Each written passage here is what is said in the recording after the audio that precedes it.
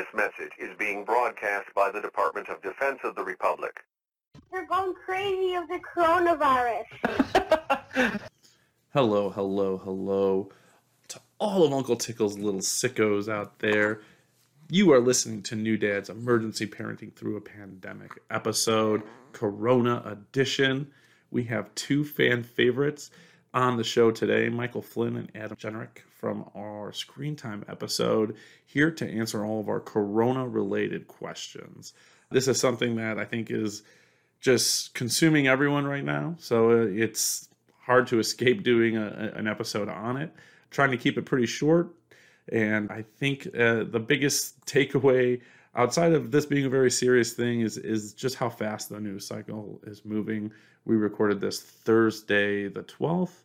Here as I sit on Friday the 13th, some of the information that we talk about is already out of date. Schools have now been closed here in Illinois. They hadn't been as of Thursday of the recording. We now have a national emergency declared by President Trump. And it seems and feels like, every day there's going to be another shoe dropping or another development in this story. We certainly hope that the measures that we're taking help curb some of this, but it's a serious thing and it's scary, and that's why we're doing it, to talk about it and hopefully ease some of the fears. So I will get to Mike and Adam, but before we do, Prom Cause, take us away.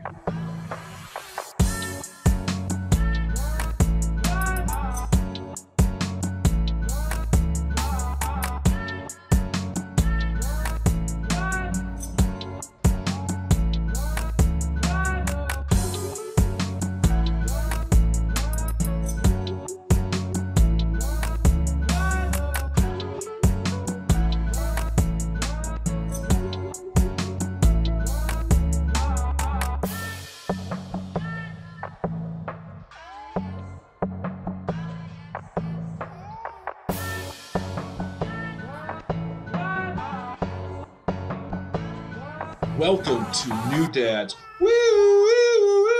emergency episode, How to Parent Through a Pandemic. We have two medical experts on the show today.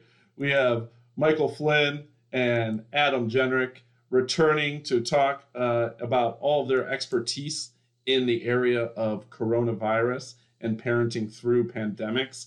These guys, I think you'll find more than qualified to do this. Now, I wanted to have you guys on the show because both of you have two older children, in Mikey and Jax, that I think are of the age where you have to actually talk to them about this. So, I think the most important question is, what exactly are you telling your kids about coronavirus? And I'll start with you, Mike. Mike, you're in Shoreline, Washington. You're basically ground zero for the coronavirus here in the United States. Yeah, man. So it's been interesting, definitely over the last couple weeks, in terms of, I don't know, just how quickly and how big it got, and how the kind of hysteria and just like all sorts of misinformation have been around it. But it definitely started getting serious about having to talk with him when some of his social events started getting canceled, and then one school got canceled, and they originally canceled it for 14 days. And then now they've extended that out to April 24th. We're talking about 6 weeks. And so they just announced that today, right? Today. So the governor announced that the three counties, it's like Snohomish, King, and I can't remember that one off the top of my head. But I live in King County. Have to basically cancel K through 12 to 4/24. That is insane. So what are you telling Mikey about it? Definitely been telling him that there's something going on that is causing, illness. I don't know how serious it is, but I still have to explain to him that, that it is creating a serious impact on basically the town and school and the community. So I think that as it's grown over the last couple of weeks, the conversations have had changed because I don't even know how to explain it. It's just gotten so weird that I didn't think it was serious, and then it became a little bit more serious, and now I feel like maybe it is serious. I don't know. Jenrick, what are you saying to Jax? Is he asking questions? Is he aware of it? Is this something on his radar? Jax actually similar in age. He's definitely asking questions. Jackson has kind of a more a hyper awareness to stuff like this versus other kids, I think, his age. So I know he actually had a conversation with Joanna today after school because they're starting to prep him at school for potential closures and what even additional things like, you know, washing your hands could look like. So of course that starts spinning the wheels in his head about what does this mean? And we're doing our best to not necessarily have the news on or to be scrolling in our phones and talking back and forth about it constantly.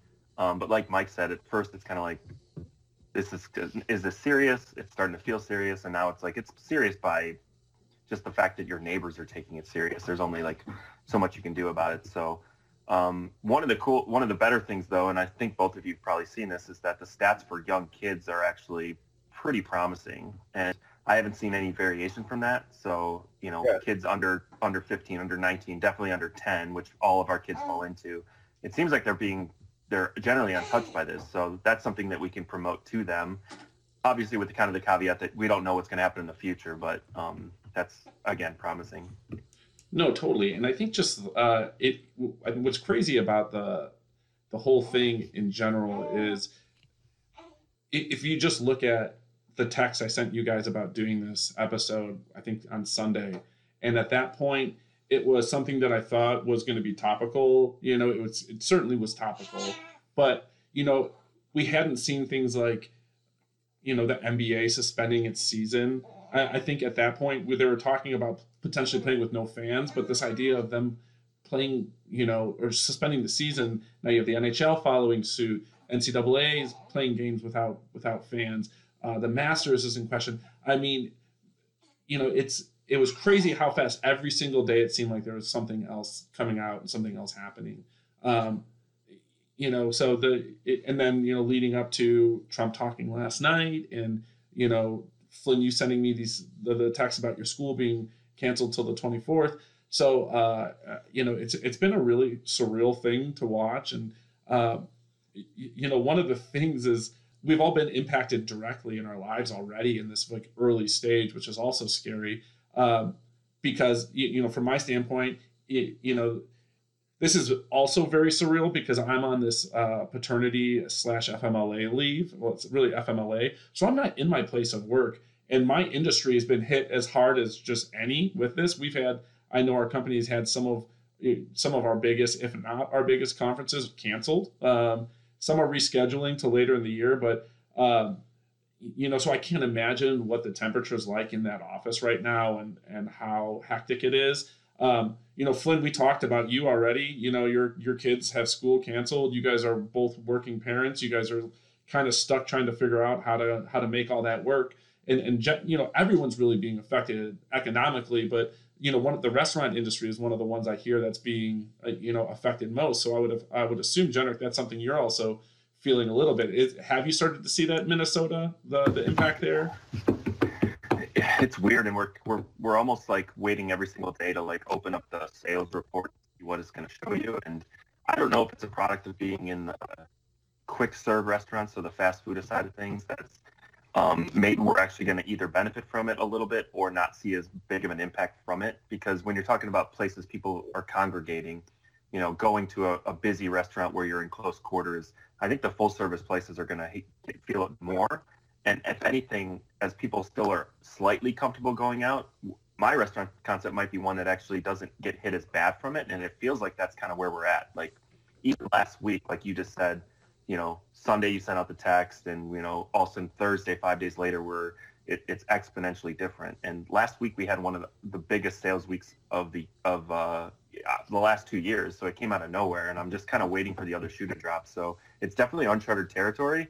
But I'm not going to go into a ton of detail on it, but my company, I mean, we're probably having 3 massive calls a day with like crazy updates to how we're changing this or how we're approaching this. And I have another one in the morning already at 10:30 that it's kind of up in the air as to what they're going to tell us. Flynn, I think you hit on this, which is a struggle pretty much everyone is having, and this is whether you have a kid or not. But are we overreacting? Are we underreacting? Is this a proper reaction? You know, Actually, I'll just kick it to you, Mike. What do you think? You know, and maybe your stance on this is going to be a little bit, you know, insightful for us all. So, like I said in the beginning, when they first started talking about it, like even like a month ago when they first said that, there was a guy like in Kent that had it. It was like one person. It was like, you hear about it in China, and then it was like, it's one person here, like no big deal. And then it increasingly just like, I don't know, it kind of spiraled. We just started to some things like March Madness, that's $1 billion advertising segment for NCAA. I don't know, so if they're willing to forego $1 billion, then it must be pretty fucking real. Yeah, that is scary. And Jennifer, I know you're kind of on the side of, feeling like it's a little bit of an overreaction. So, is that an accurate portrayal of your feelings? Yeah, I mean, your kids are home. I'm waiting for that email to come tomorrow. It feels like we're close, but I still think so. Of course, like some of the news reporting I see is like the comparison of the swine flu H1N1, and that was about 10 years ago. And in my head, I'm like, 10 years ago, I'm like, I was in my late 20s. I'm like somewhat a responsible adult at that point, and I can't even remember it. Like, I can't remember news reports. I can't remember any statistics. I can't remember worrying about going anywhere. And Totally. and then you see the stats on it, and you're like, this many infected, this many hospitalized, this many died, and I'm like, maybe this is going to get to that point and worse. But it just feels, what is it? Social media? Is it just irresponsible media? I have no idea. But it just feels like this is taking a different line than something like that could possibly, when we look back on it 5 years from now and compare the two, you're like, wow, did we overreact to that? Selling off the entire market, going to friggin' Costco and buying everything, thousands of toilet paper, all that type of stuff. So I don't know. We're being precautious. Like, we're doing all the things we're supposed to do. Like, we're being careful, but I maybe I'd be in a different boat if I was in Flynn's shoes and I was in and amongst, ground zero. Well, and that's what I'm struggling with. I will say this. I'm looking back at the quality investment it was to get a bidet a few years ago, because you just completely bypassed all the toilet paper craze. No, that was a real conversation that Lita and I had today, which was, and she put it this way to me, which I'd never thought of it this way, and it totally changed my mind, because I've never grew up with a bidet. Clearly at the Pappas house, we didn't have them. My interactions with them have been limited, but the point was, if you got some poop on your arm, would you just wipe it off with a piece of paper? No, you wouldn't. You would wash it off. So what I'm saying is, Why you got poop on your arm? Dude, I got one of these right here, dude. I get poop on my arm left and right. Whether it was yours or somebody. Yeah, well, I get poop all over, dude. I need to know more about where that poop came from before we can really solve that problem. Yeah, it's this little fucker, and yeah, you're gonna wash it off. So let's start treating our buttholes better, and let's really treat them, and give them the washing they deserve. Totally new podcast. Total new podcast. Appreciate your butthole. Hosted by Uncle Tickles still, but and really we're gonna have the same guests on. It's just a lot of different topics. But no, I don't know. Lita woke up this morning. I feel like she went to bed a pretty level-headed person about coronavirus, and woke up completely concerned. And it seemed like it was. That's how the coronavirus works. It's a side effect. Yeah, dude. I guess so. But for me, I guess just being totally honest, and we were talking about this a little bit offline. Essentially, the big risk for me is.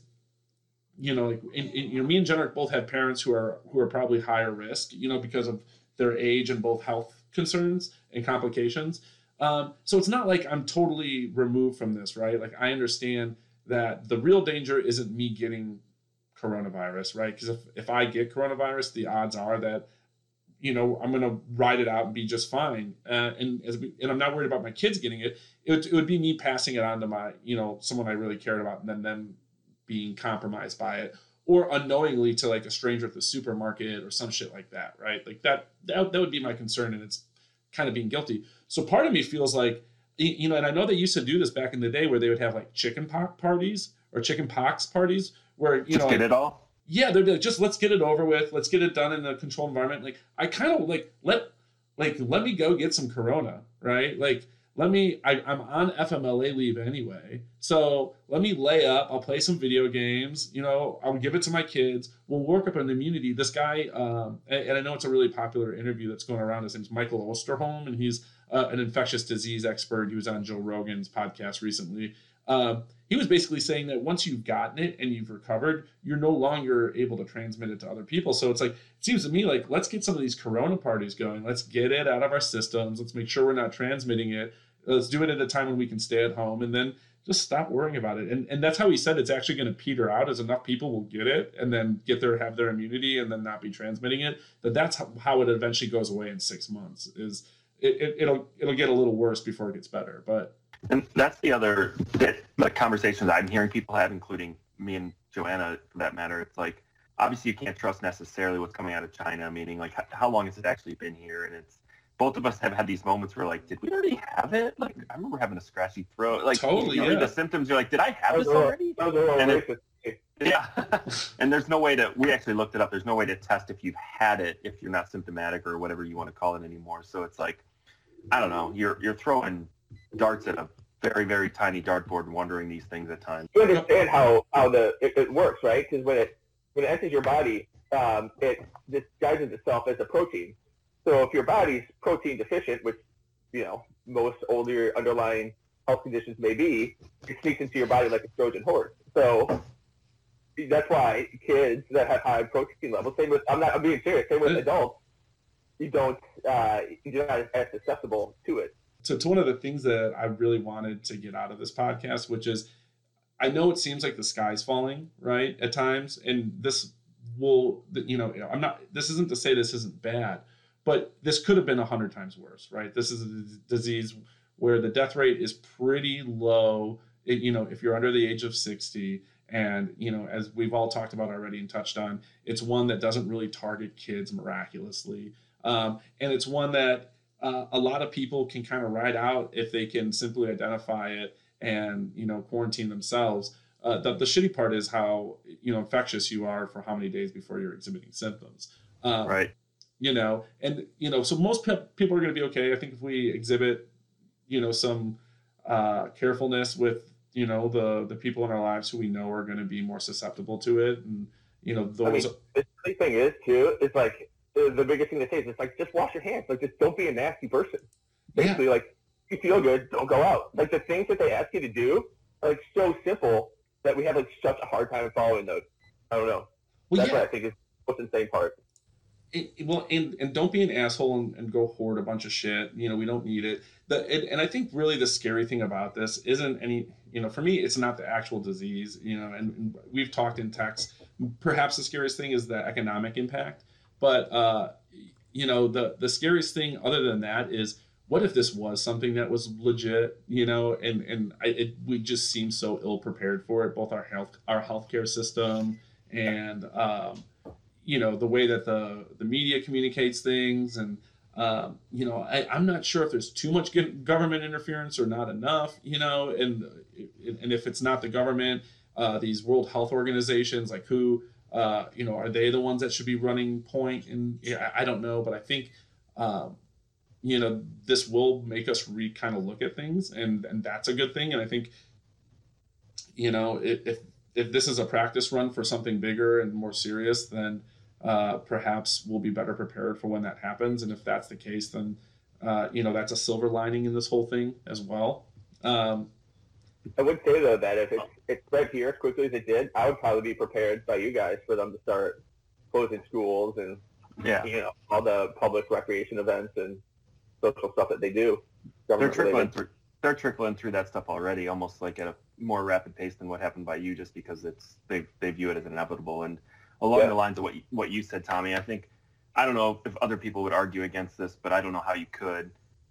To me, like, one of the biggest takeaways is like our dependence on getting shit from China. Like, oh my God, like at this point, it's like, if we have to have something better in place to have more rapid availability to things of extreme importance. And I don't know how that happens. I don't know how quickly it happens, but for us not to be able to get medicine because we're dependent on China is kind of ridiculous.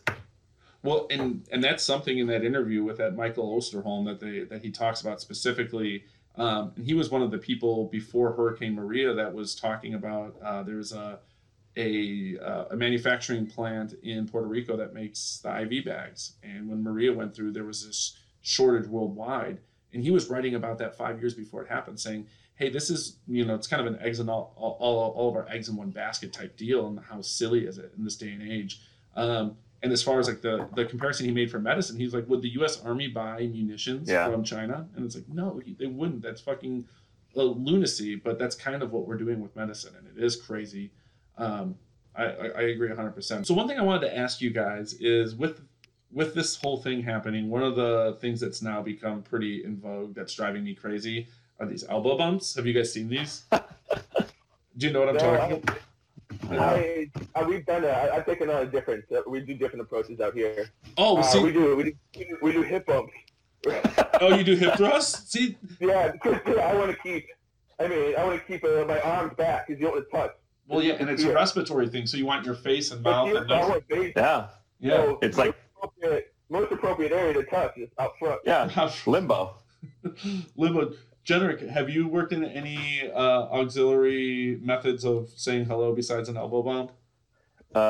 Oddly enough, and kind of sadly enough, that's actually pretty common across the restaurant industry, just because of the amount of hygiene, hygiene, conscientious, all that type of stuff. So whether it's forearm clashes or elbow bumps, like it was already there, so it's not like we're really changing our approach, even if you kind of look at it as like, look at those freaks.